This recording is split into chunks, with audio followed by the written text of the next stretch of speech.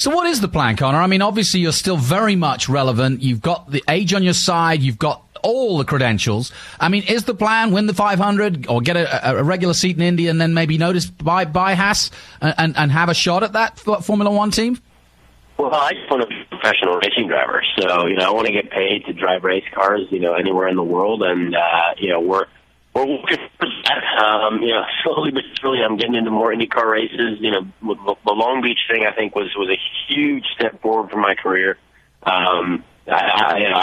One thing that proved that to me today was having a quick conversation with Roger Penske on the grid, and the first thing he said to me was, "You did a great job in Long Beach." So I was like, well, all right, well, I appreciate it. Yeah, tick that one off. That's not a bad accolade. No kidding. Yeah. So, I don't know where we're going to go yet. I mean, Haas obviously has a Formula One team being, formed at the moment. And we've been in touch with those people there, but I think, they still got obviously a long way to go. Formula One is never, out of a driver's head over here in America. Even Joseph Newgarden said as well. So, we'll see. I would love to have a career in IndyCar. I really am in love with that sport, and I really enjoy the, being at the races, and the teams involved are a great group of people.